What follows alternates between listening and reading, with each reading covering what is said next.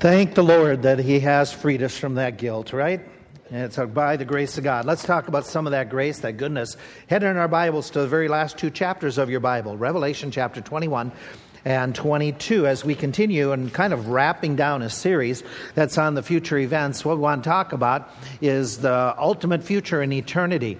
I was reading an account of an individual that some of you may have read in history. Juan Perón was president of Argentina from 48 to 54, and during that time period he was very popular with the common classes, and his wife was extremely popular, and part of that reason is she was an actress, a beauty queen, and he had married, and there was a few years apart from her, but during his tenure as president, she got cancer and then she passed away.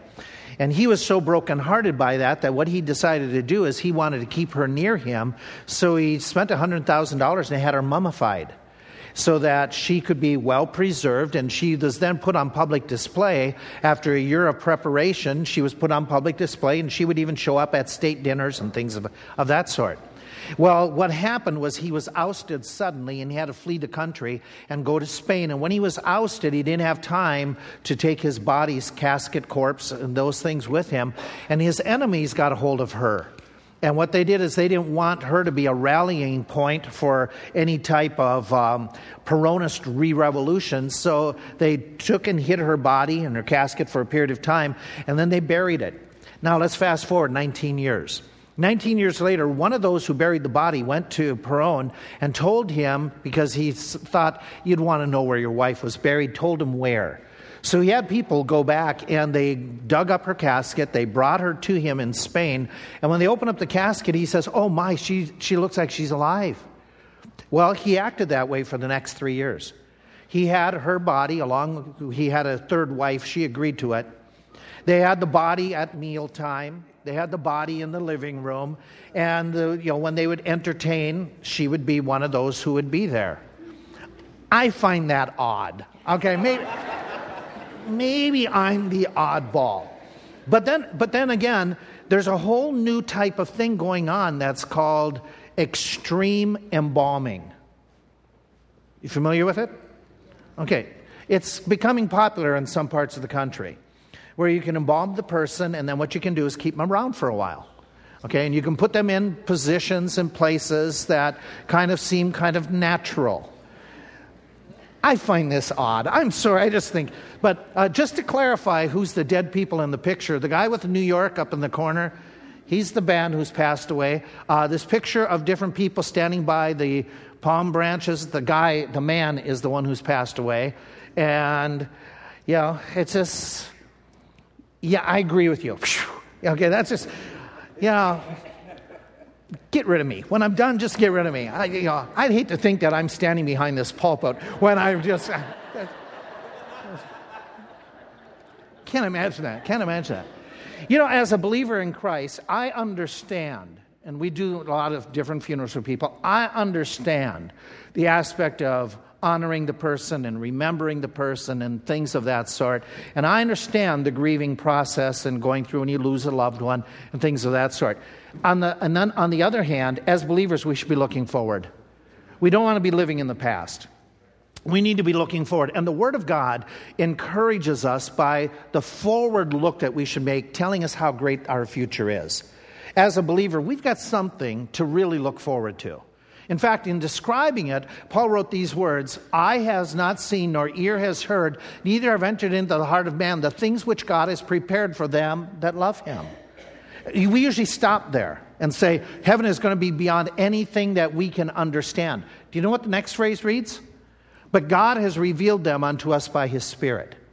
God has told us what the future is going to hold. He wants us to know so that we have hope, so we have comfort, so we can move forward.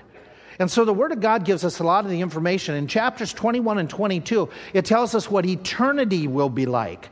After he's talked about, the future of this world and the difficulties and the tribulation and Jesus' second coming and Jesus' kingdom on earth, then he talks about what will eternity be like. And chapters 21 and 22 gives us a lot of details and tells us a lot of what that eternal future will be like. We looked at it last week and we pointed out just a few things. We pointed out that everything that we know of this world today, it's going to be destroyed. We pointed out that everything in that eternal phase, a new heaven, a new earth, it'll be made new. So that's why we're encouraged not to be stuck in what's here, because it's going to be dissolved. There's going to be an entirely new heaven, new creation, new earth.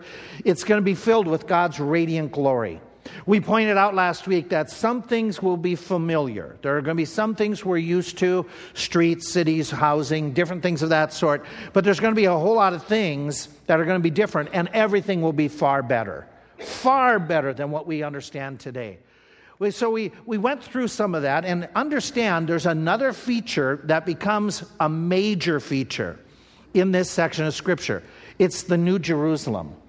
In that description, we have an extended part of Scripture that tells us about the New Jerusalem, that we need to take time and say exactly what is it like. Follow along. I'm going to read some portions out of chapter 21. I'm going to start with verse 1 and 2, then jump down.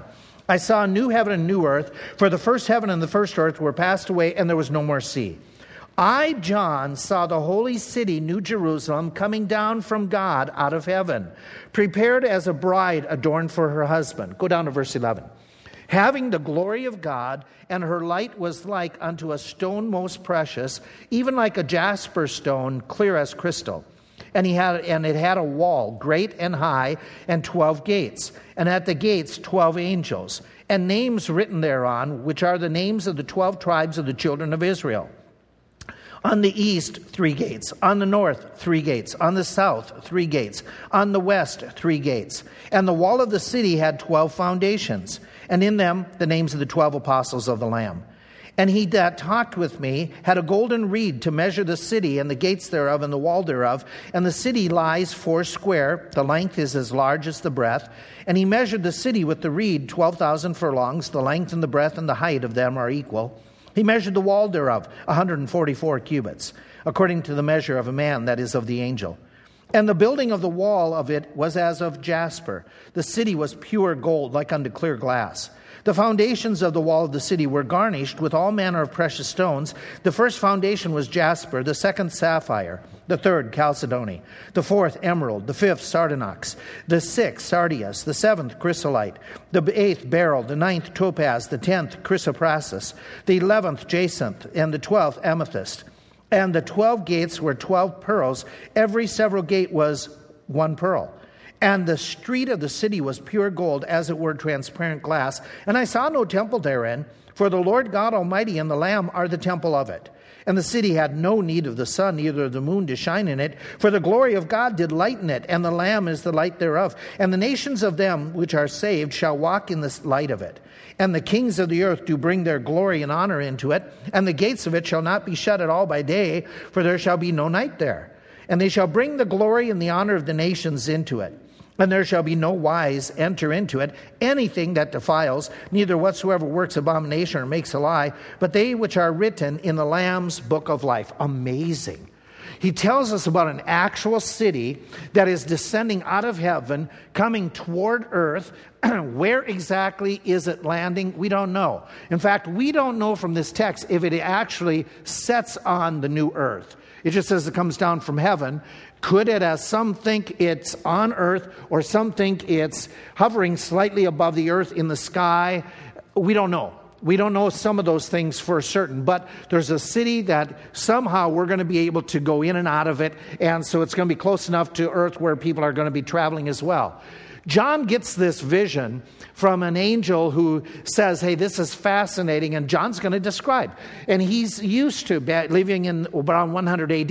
He's used to cities with gates and walls, so this fits everything that he's understanding. And so in this vision where the angel takes him to a great high mountain, he's able to look down on this city, and he describes it with a lengthy description. So it's important to us to understand it. God intended for us to get some of this detail. And as he's giving the description, John is at a loss for words. He uses a lot of like or as. It is so indescribable. Paul wrote, he says, when he saw heaven, things that weren't even lawful to speak about. But here the curtains roll back, John gets in. What does he tell us about this city? There are several factors to just look at quickly. One is it's built by God. He makes it very clear. This is a city built by God. He made the statement, from God. The city that comes from God. And in the original, there's an emphasis here. This is from God. This fits exactly what the writer of Hebrews wrote. The writer of Hebrews wrote down how Abraham looked for a city which had a foundation, whose builder and maker is God.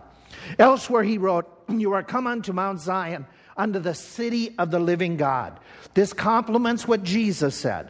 When Jesus says, "I am going to go and prepare a place for you," this city is made by the hands of God.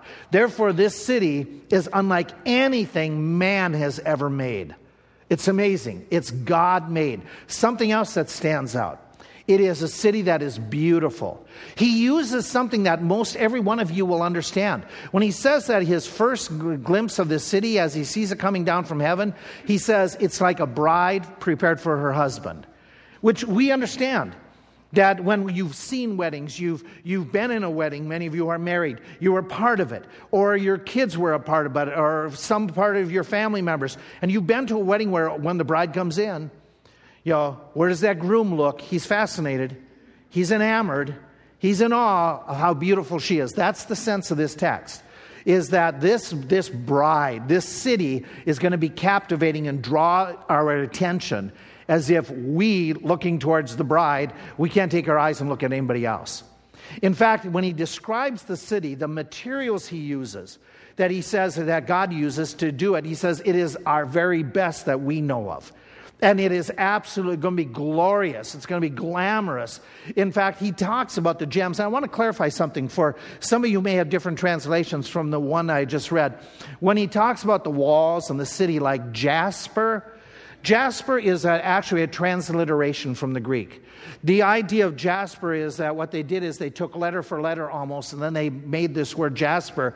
Actually, the stone that is described in the original language of the Iaspis, that is a diamond. And he's saying that this is brilliant like your greatest of diamonds. And he goes on and he starts describing the city, as I've already read, a city made of gold that is clear as glass. And he describes the 12 foundations. Again, I don't know if the foundations are like our foundations. Like here, our foundations go the outskirt of the building, and they are laid, whatever foundation could be, side by side. Or is it a solid slab, and then another slab, and then another slab? I don't know. Okay, neither do you. None of us know exactly how they're laid out. But he says that these foundation layers are decorated, garnished with a variety of different gems. And then he lists out those various gems as you go through. Now, those are what we understand from the ancient Near Eastern era. What those words are, these are the colors of the stones of that time from other writings. So you look at it and you go, wow, this thing is like a rainbow. And it's going to be radiant, and it's going to be glowing from the inside out with the glory of God. You know what you just can't help but think? Some people think that God is bland, God is boring. That if you serve the Lord, it's just kind of like, everything's monotone. Our God is colorful. Our God is creative. Our God is just, He's amazing. He's amazing. And even what he decorates, it's beyond anything that we can imagine. It is just glorious. So we have the first description built by God. We have another description that it's beautiful. We have a third description in this text that it's brilliant, that it's bright, that it's radiating. I mentioned this somewhat last week, where we mentioned having the glory of God in her light like the stone most precious, even a diamond, clear as crystal. We mentioned that his idea is that this is brilliantly shining, like the Shekinah glory in the Old Testament, that pillar of fire that led the Jews in the wilderness. That idea of Jesus on the mount, that all of a sudden when he radiated his glory. Like when the Apostle Paul was still Saul, and Jesus appeared to him where he gets converted in Acts chapter 9, and he says that Jesus shone brighter than the noontime sun. So we have this brilliant light that's coming from in. And it's interesting that the word that he used where he says her light, her radiance, her star-like quality. Same word used in Genesis 1 and 2, talking about the light bearers. That this is just something that is as bright, as brilliant as the sun or the stars.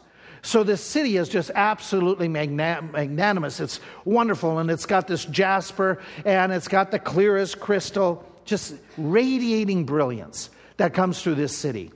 And then that leads us to where we were last week. There is no need for the sun, for the moon to shine, for the glory of God will light this city. He said that again in chapter 22. We didn't read it today, but you can gloss down. It says, there shall be no night there. They don't need a candle. They don't need Med-Ed. They don't need any electric company, for the Lord God gives them the light. And so we have this idea of this brightness, and you and I pause for a second and say, okay, what does sunlight do for us? What does it mean to us when we have several days of rain and all of a sudden the sun comes out? When we go through the winter season and it's been cold and finally we hit summer. Okay, finally we get the warm weather. What does that mean for people when spring comes up? And you and I understand this. You and I understand that when we talk about sunlight, we talk about warmth and comfort and hope and growth. We talk about things coming to life. We talk about the idea of after a dark night and things are difficult, and it's like the middle of the night and all of a sudden the dawn comes and we're encouraged. That idea that spring comes up and there's the promise of life, that's what we will be experiencing all the time. The seasons don't go into a season where things die and things deteriorate. We're going to have a spring-like freshness feeling in this city because of just the radiance from that city. Amazing. Absolutely amazing. But the city is also very big. That's another, you just can't help it but get the feeling that this thing is Texas size on steroids. It is just absolutely just beyond description. When we start talking about that idea, John is going to say, okay, it's like any other ancient city. It's got gates, it's got the different dimensions to it, and it's got the cube or the pyramid shape, and there's 3 gates on each side. And he talks about how he's given a measuring reed. And this measuring reed is basically a tape measure that he's given to measure this city. And then he goes on and he talks about the size of the measurement. And if we make it into what we understand in modern day, this is roughly just under 1,500 miles in every direction. 1,500 miles is a pretty big city. If that city were to sit on the states, it would take half the United States. One city. This is an amazing, the world has never seen a city. Never has, as great as Antichrist will say his new Babylon is, it'll pale in comparison to this city. But again, its maker is who? It's God. And so it'll be just this magnificent size city. I mentioned this about 3 weeks ago, just to give you an idea of measurements by our days. If there was a tower built in the middle of the United States, and you want to see it from California or from Delaware, Jersey, the tower, because of the curvature of present Earth, would have to be 300 miles high to see. So on a clear day, you could see it 300 miles. How high is the New Jerusalem? It's 1,500 miles. This city is going to be, it's going to take up the horizon. It's going to be amazing. It's going to be this light that would draw people to it. It's just fascinating how he describes it. Now, some of you would sit here and say, wait a minute, this doesn't seem possible. We've never seen a city this size. How could anyone build a city this size? My first response is, anyone doesn't build it. God builds it. So for God to make a city this size, he made the earth with just a word. So he makes this city. And some will say this, and some authors will say, well, this has got to be an exaggeration. This can't be real when he gives the measurements, because nobody's seen a city this size at all. So this idea of 1,500 miles, can't be. It must be some writer's exaggeration. Now, wait a minute. Why do you conclude that? Why do you conclude that when he writes these words, that he says in verse 16, that he measured it 12,000 furlongs, and everything is the same, the breadth, the height, whatever. Why do you conclude that that's a mistake? Why would you conclude just because it's beyond your capability of building something that big, therefore it can't be? I look at it and go, wait a minute, there is very specific details and numbers given. There is no reason why to deny these numbers at all. They are very specific, and he says, according to the measurement of man. So he's making it very clear, this isn't a heavenly measurement that is different. Like here in the States and in Europe, we have different measuring systems. He's saying this isn't a different measuring system. This is according to the measurement known at that time. And then he makes a comment. He says, and it's even of an angel's measurement. Now, I understand how you and I can mismeasure things. We might mismeasure the window for the AC. We might mismeasure, cutting a board. I don't think the angel's going to make the same mistake. And John is saying, what I measured is the same thing that the angel measured. And so it's roughly 1,500 miles, 1,482 to be exact. And so he says that this thing is exact. Now, some of you who are more involved in science would say a city that big would throw the world into chaos in its orbit. It would disturb the tides and everything else. And how do we respond to that? Well, obviously, the first answer is it's a new earth. It's a new earth. Okay, the Bible clearly says it's a new earth. Who said that the new earth is going to be the same size as this one? It could be bigger, it could be smaller. Okay, it could be totally different. Okay, we don't know. And then as well, we don't know if this city is suspended above the new earth or right on the new earth. We also don't know if the new earth will do rotation like it does now. We don't know that. You're assuming everything continues as it always was, or so through history. That may not be the case. This could be a case where God changes the laws of nature as we know them. We know He's got to change the new creation to some degree. We know that there's no seas there. And if that means no seas, no oceans, that means the new earth is not going to have the same type of purging system and temperature control system as it does now. Because our oceans and all that, they help balance, they help take care of this planet. If there's no oceans, it's going to be totally different. Could there be a change in the law of gravity? There could be. Do you remember Jesus with a new body? He could even go through solid matter. So there's going to be some suspension of what we know today in this new heaven and new earth. To what degree? I don't know. Neither do you. But it could be totally different. So it's not a problem if this city is as large as what it's described. It doesn't create any difficulty. But it's big enough that if you want some space, you want to get away from it all, in the city, if we're given equal areas to go to, for just like less than 5 of you will have all of Lebanon, the size of Lebanon County for yourself. So you will be able to get away from it all. Okay, you'll have opportunity to have privacy if you want it. Then we look at it and go, wow, this thing is absolutely huge. Now, it needs to be huge because we are told who's going to be living in it or at least commuting regularly within the city. We are told in the book of Hebrews that it says, you believers are come unto the city of the living God, the heavenly Jerusalem, to an innumerable company of angels, to the general assembly, to the church of the firstborn, to the spirits of justified men made perfect. So apparently all the angels are dwellers there, all of those who are part of what we call the church, everybody else who was justified, that would be believers in the Old Testament, the tribulation. This is all, as he said, all the saints in this text, or all the saved, literally is the word he used in this text. So it's of people from all generations, all time, who are believers, along with the angels. That's a good amount of people. That'll be a grand amount of people. And so we're there in that city that he says is huge, not only in its size, but he talks about the walls. The walls of this city are absolutely massive. That there's a foundation stones that are massive. They don't mean a whole lot to us until we get an idea of what were the foundation stones like when they built Jerusalem's walls. Okay, they did some excavation. They found some from what era, I'm not sure. But remember, excavations can keep on going because there is different levels over the years.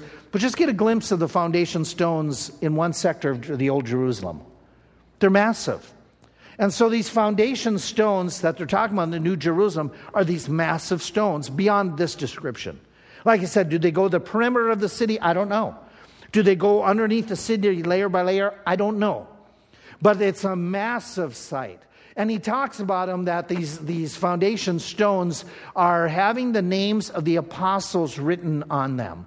Remember that. We're going to come back to it in a few moments. The apostles' names are written on it. Then he talks about the gates.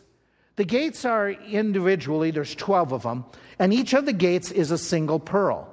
Now at the gate, he describes there's going to be an angel at each gate. Do you remember the angels in the Bible, throughout Bible times? Whenever people saw angels, they usually fell down. They were just enamored. What's another word? They were dumbfounded. They were at awe at the angels. The angels are the ushers. They're the greeters. They're the people who say, you can't come in, you can't go, if they're guarding it, which I don't think is their job because there's nobody to guard against. But rather, I think their job would be, hey, welcome. Can you imagine an angel welcoming you to church this morning? That would have made your day, okay? It's good to see you, and they call you by name. And you're going, whoo, turn it off a little bit. Can I hit dim? Okay. This angel's there at the gate, welcoming you. Each one's a single pearl. Now, there are some who suggest that these huge pearls serve as a purpose. They're a reminder. I don't think that this is extreme or beyond comprehension when they talk about it. It makes sense to me that a pearl is actually a gem that comes from suffering. You all know this, right? That when there's an irritation within that oyster, then he just puts chemicals around it, and it builds up, the chemicals build up, and he forms a pearl. And so to get rid of the irritation, the suffering, the pearl is the result of it. Well, we think this through, and you go, okay, the entryway, a gate is an entryway. The entryway is brought about by suffering. Well, that makes perfect sense. They remind us of who? Jesus Christ, the way into heaven, who made that way by suffering. So those gates may be a reminder to us every time we go in and out. Jesus died for me. Jesus did this for me. Which would make perfect sense. So we got this city built by God. We got this city that's beautiful, brilliant, big. Can I add another B? It's bountiful. It's bountiful. In ancient days where John ministered for a period of time, the city of Ephesus, it was considered the most productive, prosperous city of the Roman Empire. The reason they said that is Ephesus had something unique that nobody else had. They had, their main street was marble. Everybody else was just common stone. But Ephesus, to show their affluence, to just portray how great and powerful and rich they were, they made it apparent. They made marble streets. Well, the city of heaven is just amazing. We got the best gems for the building materials. Throughout the city of gold, okay, he talks about what we consider pavement, tar, and common cement. God's got so much of it, it's gold. Gold streets. It's amazing. It's amazing, the bounty. In fact, if you look at, what verse is it? Where does he mention the measuring thing that he uses? Oh, there it is, verse 15. Look at verse 15. What is the tape measure made out of? It's a golden tape measure. Now, wouldn't you like to have that? Okay. Your Stanley is a golden tape measure. Okay, here he is, he's saying, this thing is just, it's just permeated, which means there's no poverty here, there's no want in this place, there's no lack. And then when he describes it a little bit further, he describes that there's no more curse. We looked at it last week, so productivity will abound. Okay, which means as well, there's no drought, there's no famine. Okay, watch the news. Different parts of the country, different parts of the world. There's people going hungry. There's people that are running out of clean water. Not in this city. In this city, when he describes it, he talks about how there's a pure water. And he makes it very, very clear. Verse 1 of chapter 22. He showed me a pure river of water of life, clear as crystal, no pollution. Okay, proceeding out of the throne from God and the Lamb. And he goes on, makes it very clear that this is going to be providing. There's no end to it. So here we've got no thirst that's taking place. He goes a little bit further and he talks in the next verse about the fruit. In the midst of the street of it and on either side of the river, there's a tree of life which bare 12 manners of fruits and yielded her fruit every month. And the leaves of the tree were for the healing. Can you imagine John living in 95, 100 AD? Can you imagine the words every month, what that meant to him? Living in a time period that you had crops growing from the springtime until harvest season, and then what did you have? You either stored them up or you're going to starve. They didn't have the fridges. They didn't have the marketplaces. They couldn't go during a snowstorm to, snowstorm's coming, let's go get our bread and milk, and eggs, and let's buy off everything on the shelf, including toilet paper. Let's get it all stocked up. They didn't have that. Okay, they didn't have those situations, where they didn't even have what we have. They either had a store up. Can you imagine the words to John when he wrote, "Every month is a new crop"? Wow. Every month, there's no lack. There's no stockpiling. It's just absolutely putting up. Now, some of you are already thinking ahead of what I've read. You've seen the next phrase in that very verse that says, "And the leaves of the tree were for the healing of the nations." And right now you're thinking, wait a minute, that doesn't make sense. If he's talking about the healing of the nations, that must mean there's diseases. That must mean there's death. And there's the possibility of it. Oh, do we have a contradiction in the Bible? No, not at all. Not at all. Understand that, number one, it's been very clear in the text already. There is no death. There is no disease. It's gone. Then what does he mean by the healing of the nations? Going back to the original tongue, the words that it was written in. He uses the word therapia. What does that sound like to you? Therapy. Okay, same. Therapy doesn't mean... Okay? It doesn't have the idea that it could. But it doesn't always mean you're sick or you're dying. Some of you do a regular therapy. You take vitamins to sustain. Some of you have the therapy of sleeping every afternoon for a certain time as therapy. Some of you do it from about 11 o'clock on Sunday morning until about noon. Okay? And I help you by keeping quiet. Okay? We have different therapies, different regimens. All it means is sustenance, strengthening. It doesn't mean that there's deterioration. It just means that there's sustaining. And so for the healing of the nations, some way, somehow, how this operates, I don't know. But there's the different fruits that are available for the sustaining of the peoples. And so we have in this text that there's no want, there's no empty, there's bounty. There's just bounty galore, like never seen before. So we got built by God, beautiful, brilliant, big, bountiful. It's busy. It's busy. I've said it a couple times. I'm going to keep saying it because the overriding comment that I hear from people about heaven is that I look forward to heaven, but I'm kind of afraid I'm going to get bored in heaven. I'm kind of, I've just retired and it's been a couple years and I've got all the projects done after 2 years and I got to look for things to do. And I'm afraid that in heaven I'll be hitting my 20 millionth year and what am I going to do tomorrow? Oh man, what am I going to do for the next million years? I've already tried this, that, it's going to be a place that's busy. It's going to be busy. The reason I say that is we have to answer the question, what are we going to do in heaven? Some things, again, that we won't do. We won't be tempted by sin, and there won't be that type of preoccupation. To me, this is one of the best parts of heaven, is to be done with temptation. Just to be done, okay? I won't get hangry anymore, okay? I won't get irritable anymore, okay? That'll be done. Yes, okay.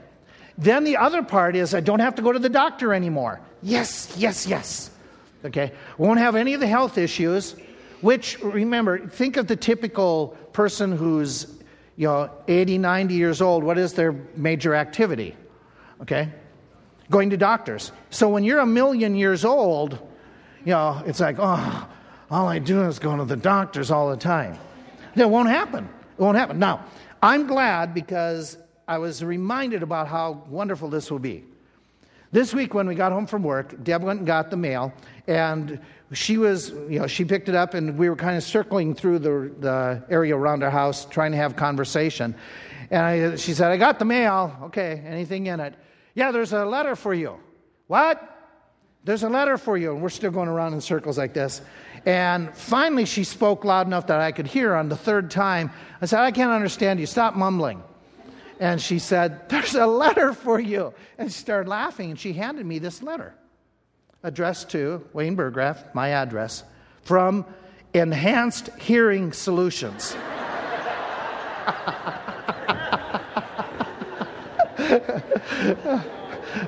Couldn't have been better timing. It just couldn't have been better timing. Yeah. That just isn't going to happen in heaven. That we have to, what? Okay, any more type things. So the flip side of this, we won't be able to do just whatever we want to do. I don't want to, go to work. Okay. We're going to have structure. There's going to be structure. But the beauty of what we know we're going to be focusing on is verse 5 of chapter 22. In chapter 22, if I've got the right verse, verse 3. The end of verse 3, it says, his servants shall what? Serve him. Now, some of you go, oh, church every day of the week for millions of years. Oh, is Burgraff preaching again? How do we serve God?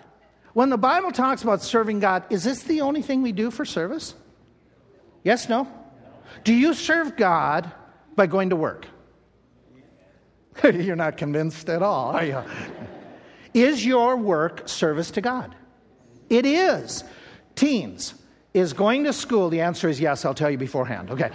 By going to school and doing your best, is that service to God? Moms and dads? Yes, thank you. Okay. Is service to God doing hobbies? It can be. It can be. Whether therefore you eat or drink or whatsoever you do all to the enjoying music, playing music, can that be service to God? Sure. Can you writing poetry, can that be service to God? Can you reading be service to God?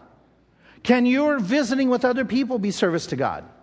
Yeah, but your focus is, I want to be doing it for the glory of God. That's our problem, is sometimes we get distracted and we're doing it for just ourselves or just to please somebody else, not the Lord. But he says we're going to be focused this time that the bulk of what we're going to be doing is we're going to have it all together where we're going to be serving God. We're going to be busy doing things. Now, some have asked the important questions. Does that mean we will sleep in heaven? Okay. Now, I'm going to answer it this way. I don't know. Okay. There's theological answers on both sides. Some say no. We're not going to ever sleep. And their reasons are there's no more night. Glorified bodies will be like Christ. We aren't sleeping. We serve him day and night. Worship is done day and night. The light never goes off. Okay, there's no night here, no need for candle. So it would be like Alaska in the middle of all the sunshine 24/7. Okay, and we're going to be so active serving God we won't need to sleep. That's possible. Then there's others who say this. Yes, we're going to sleep. The reason that they think we're going to sleep is we rest from our labors. Hebrews 4 is all about eternal rest. And Jesus in his glorified body, did he eat? Yes, he did. So does that mean, why should we not rest? Okay, I don't know the answer for sure. And so, I don't know. But I do know this. Whatever the answer is, we're going to be fine with it and we won't be irritable. Now, this never happens in your home, but I think most of you know a coworker or a boss that doesn't get their sleep. They get grumpy. Okay, somebody outside of you. Okay, that won't happen. In heaven, we won't get hangry and we won't be irritable and just say, I didn't sleep well last night. So somebody was snoring too loud. Okay, that's going to be gone, those excuses and those problems. So what will we be doing? Food for thought goes this way. That the words in chapter 21 and 22, there's similarities to the original creation on earth. There's a tree of life. There is good health. There was no curse at that time. There was no death. They were told to work, and they had fellowship with God, where they could walk with God and the voice of God walking with them, and they heard it in the garden. They hid themselves. So the parallel is that, well, if that's the case in that like original creation, maybe the new creation will do a lot of similar things Adam and Eve did. That seems reasonable. If that is the case, we know we're going to worship. We know we're going to fellowship with God. We know we're going to serve the Lord. We know we'll sing to Him. But Adam and Eve enjoyed the environment. Adam and Eve had dominion and rule over the environment. Okay, that was before the fall, when everything was perfect. They learned, they expanded, they explored, and some say that those two phrases, that they shall bring their glory into the New Jerusalem in chapter 21, is that as people, as they build, as they develop, as they learn, they will bring this in and give the glory to the Lord with those types of modern, new technologies, new advancements. We mentioned we'll be singing. We'll be visiting and interacting with others. We know that there's that fellowship, getting along with, that's probably the biggie. We'll get along with everybody. Okay? We'll be going in and out of the city, because he talks about that aspect. There's probably some form of eating taking place, which for some of us, that's heavenly, shady maple with no weight, no worrying about pounds. That makes it glorious. Okay. We'll enjoy God serving us. Read the parable. It talks about how the master will serve the servants in glory. And this aspect, that people often do this. People will say, oh man, it's a shame somebody passed away and they missed out on da-da-da-da-da-da-da-da. When it comes to getting to heaven, okay, we don't go there and miss out on anything. When we go to heaven, we're going to do everything that we've ever thought of, that's within the will of God. It's going to be a place where we're going to be experiencing stuff like never before. Man, do you ever have any aspirations of, if you could, you would? You know, if I had the time and could handle it. And I assume this. I would like to become a musician. That's going to take me 50 million years just to figure it out. Okay. For some of you, you do it in 50 minutes. But for some of us, there's a lot to be looking forward to in heaven. It's going to be absolutely amazing. Let me conclude with this. Any of you ever struggle like you don't fit in? You know, do you remember, some of us had this experience. Some of you, it never happened to you. You have no clue what I'm talking about. But I remember experiencing quite a few times in elementary school being the last person picked. And being the one that the other team wanted, you go to the other team. You know, they didn't want me on their team. It was who got stuck with me. And not feeling like, just don't fit in. It happens sometimes where some Christians say, I don't feel like I'm important to God. I don't think God really cares about me. I don't think God notices me. You know, does God really know I even exist? I look at somebody across the other side of the church and, man, they've got everything together, and their kids and their marriage, and they don't have any problems. And I pray to God, God, just help me get through a day. And I don't even know if God hears me. Can I give this last idea that is alluded to multiple times? Heaven is a place of belonging. Heaven is a place of belonging. The reason I say that is this. Do you remember Jesus' Last Supper? He tells them, I'm going to go away. They're brokenhearted. We want to go with you. And Jesus says, I am the way, the truth, and the life. No man comes unto the Father but by me. Philip's response, Lord, if you're going away, show us the Father. Let us get a glimpse of God. Just give us a glimpse of God. You know how we say it? Lord, I don't understand what you're doing. Could you just send an angel? Send somebody to tell me, why are you doing this to me? Why is this happening to my family? Why are we having, we take 3 steps forward and we go 5 steps backwards? Lord, why do I have these trials, these troubles? Why did you make me the way I am? And Jesus says to Philip at this moment, he says, if you have seen me, you've seen the Father. I've revealed the Father to you. Think what Philip is wanting, what you want, and what heaven will be. He describes heaven as a time of complete fellowship. Look again at verse 22 of chapter 21. no need for a temple. Why? We don't need a temple. We don't need to go to church. There's no need for it because the Lord God Almighty and the Lamb are the temple thereof. If I can illustrate, explain it this way. When I grew up, my parents lived at a place on Walnut Street. They moved to Fulmer Street. Then they lived on Highway 13. And then when I graduated, they moved to another place near Fish Lake. And I don't even know what the address was other than by Fish Lake. And then years later, they moved to Owatonna, Minnesota. And they live in Rosewood Street or Lane. I forget which one off the top of my head. And so there was multiple different homes. I never lived with Mom and Dad in like the last two homes. Never lived with them because I graduated and then never went back except for vacations.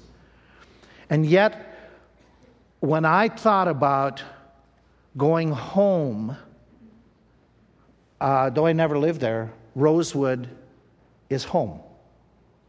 Fish Lake House was home. What made it home? I never lived there. What made it home? Mom and Dad. Where Mom and Dad were, that's home. It's not the house, it's the people. Your Father is in heaven. Your Heavenly Father makes it home. And He says, I will have communion with you so much and so available. I will leave the gates open so anytime you want to come. You can go in and out anytime. It's not closing. I don't have hours. I'm not shutting for COVID. You don't have to worry about a mask. You can come in anytime. Now, you and I have that opportunity to do it right now in prayer. But then we can do it face to face. Every one of us, any one of us, there we will have that moment where night and day we can come and talk to our Father, to the Lord Jesus Christ. We will have no sense of comparison, feeling worthless compared to some of you. There will be no feelings of, does God really care for me? It's going to be absolute certainty and sense of, I belong. I'm where He wanted me to be.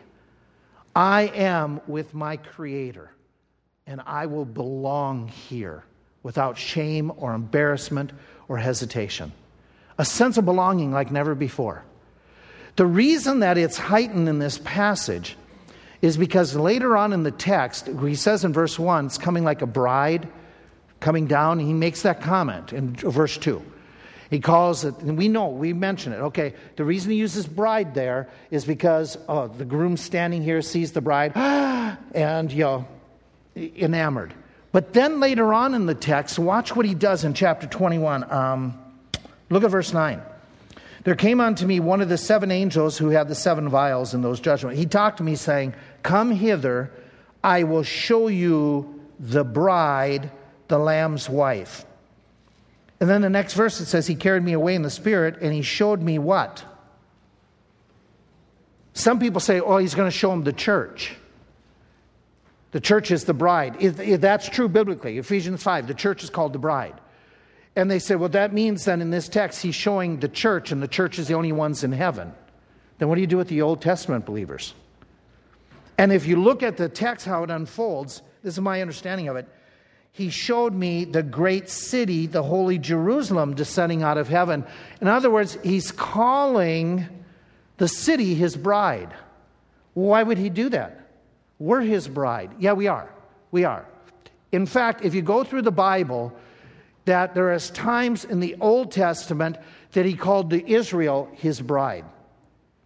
There's times, like in the New Testament where we're living now, we're called the bride. And there's a marriage of the Lamb. In this passage, he calls the city his bride, and that's not unusual. He did it in the Old Testament where he called Jerusalem his bride. But you and I know exactly what he's talking about. You and I understand this. When he talks about the church, does he mean the building or the people? The people. Okay. When we talk about the United States, do we talk about the land, the way it's formed, or we talk about the peoples of the nation? typically we're talking about the peoples. So when he's talking about the bride, he's talking about a place, but what deserves his focus? The people. The people in it. And he's using it as a reference, as a term, of not trying to divide theologically and make something that we're going to argue about for these days of who exactly the bride. His point is, this place called the bride, everybody in it, they're mine. I'm committed to them. By the way, that's what marriage is. Marriage, when people say, I don't want to be married to this person anymore, don't you realize? The feelings are great and good, but marriage is a commitment. The real part of marriage is commitment. Because all of us who have been married any length of time, we understand there's some days we don't feel so loving. But we're committed. So this idea we fell out of love, no, you just fell out of committing. And being obligated and doing your duty and working through. Well, Jesus is saying in this text, I'm committed to this entity. That includes everybody who's dwelling therein. I'm going to protect them. I'm devoted to them. They're mine. In fact, he goes on and makes this comment about how much he values you by saying further on, verse 22, verse 4, they shall see his face, and what else does he do to you? His name, what? They're going to be in your foreheads. Oh, wait, when we think, what's that mean? Well, when we're excited about something, we kind of show it. Fans, we display it. We're all about this team. Well, God is excited about you, and he's going to show his excitement. He's going to say, this one's mine. That one's mine. She's mine. He's mine. And I'm going to put my name on him. Think of that whole series of Toy Story, where the character, the cowboy through the whole thing, almost every one of the 300 different movies that they did in this thing, almost every one had some time in it, the cowboy's going to look at his sole of his shoe, his boot. Foot, boot, and shoe all together was foot. Okay. He's going to look at the bottom and he's going to see the boy's name, Andy. And it always brings him back that he and Andy have a unique relationship. All the way through that theological cartoon. Okay. God putting his name on you is saying, we got this, you and me. You're mine. I'm not ashamed of you. You belong to me, and I belong to you. It's a sense of belonging, like we'll never have experienced in this life. But it goes a little bit further. What about fitting in with other people? Well, we're all saved, so we never have conflicts. Yeah, in your dreams. Okay. In this one, what about our difficulties? It is going to be harmonious. Do you remember, I asked you to remember whose names are on the foundation stones? Who'd you have? Okay. Whose names are on the gates? Tribes of Israel. In the New Testament, what was your biggest friction within every one of the epistles? Which groups of people? The Jews and the Gentiles. But in this time, they will be built together in such a way that there is harmony between all the Gentiles, represented by the apostles, and the Jews, represented by the names of the tribes. There's not going to be any of that conflict. There's not going to be any of the prejudice. There's not going to be any of the ethnicities that go on. In fact, my friend, the reason that you and I put up houses with walls is our privacy, our security. We won't have walls that are painted and things. We live in a city that everything is transparent. We don't need to have separation and secrecy anymore. You say, I don't like it. That's because you've not been glorified yet. I'm with you on this one. Okay? But I understand that in heaven, there's going to be such harmony. It's going to be like when Mom and Dad stuck all 5 of us boys in one bedroom. And we didn't have a problem with us all being together in that one bedroom while my sister had one bedroom all to herself. Okay. We are going to be all the boys in one room, and we'll be fine with that. We'll be fine with living with one another, being close to one another. So if we're going to get along there, might as well take a practice shot and get along now. It's going to be a place of belonging. It's going to be phenomenal. It's going to be great. You know, when Columbus died, they built a statue, and it's still standing in Spain. Spain hasn't torn down his statues yet. But Columbus, when he died, they put up a statue for him. And what's really unique, they wanted this to be picturesque of Columbus and his impact. They put up the statue, and he's standing on the globe, and on the globe is wrapped a banner with what was Spain's motto before Columbus.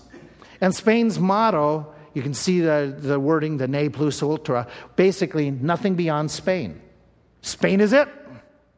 But after his travels and exploring and opening up the new world, they put then the statue where there's a lion pulling the N right off of that motto to say there's more beyond. There's more beyond. My friend, let your eyes be opened and see there's more beyond this life. There's much more beyond. And that should help us to live for the future. And I close with these questions. With that which is beyond, do you know for sure that you will be there? Not everyone will be. He makes it clear, not everyone's going to be allowed into this heaven unless your name is in the Lamb's Book of Life. Do you know for sure? Do you absolutely know? The Bible says these things have it written that you may know that you have eternal life. Do you know? May I ask another question that goes a little bit further? What have you done this week to help family and friends, classmates? What have you done to help them to know? What have you done? What have you shared? Can I ask a further question? You know, in this time, there's going to be rewards. What have you been doing for serving God now so as to laying up your treasures in the future? What have you been doing? How serious are you? This is where we will be. We will be in this place in 1,000,000 years from now. And we will be spending millions and millions of years there. That is where real living is done. Make sure you're prepared for it. Your heads are bowed, your eyes are closed. And if you're here this morning and you are not sure you're on your way to heaven, I want to give you that opportunity to be sure. While your heads are bowed and eyes are closed, we have some of our staff headed to a side door of the auditorium, to the right of the auditorium, where some of the kids went out before. And you are more than welcome, while I just pray, to just get up and go and meet one of those men, one of those ladies there, and they will show you from the Bible how you can know for sure you're on your way to heaven. You just go see them. They'll take you to a private room, and they'll show you, according to the Bible, here's what you need to do. You don't join our church. You make no commitments to us, but you develop a relationship with Jesus Christ, and we'll show you how. Go ahead and do that right now if you'd like. If you are listening at home, feel free to call us. Contact us. We'll have somebody stop by or somebody give you information to show you how you can be sure. Children of God, those of you who absolutely know you're going to heaven, have you told anybody of late? Have you been working towards this end? Sending your real retirement package ahead of you? You ought to be. You ought to be making those investments in eternity. Father, thank you for the attentiveness of these folk. Thank you for the hope that this passage gives us. Help us to be focused on the real future and to be encouraged when we go through difficult times like we face now, this week, this month. Thank you for grace. Thank you that it's removed our sin and our guilt so we know that we can be with you one day in heaven. Thank you for building this place for us. And thank you that we'll be together with family and friends, but greater yet, we'll be with you. Until that day, help us to honor you to the best of our abilities, I pray in Jesus' name. Amen.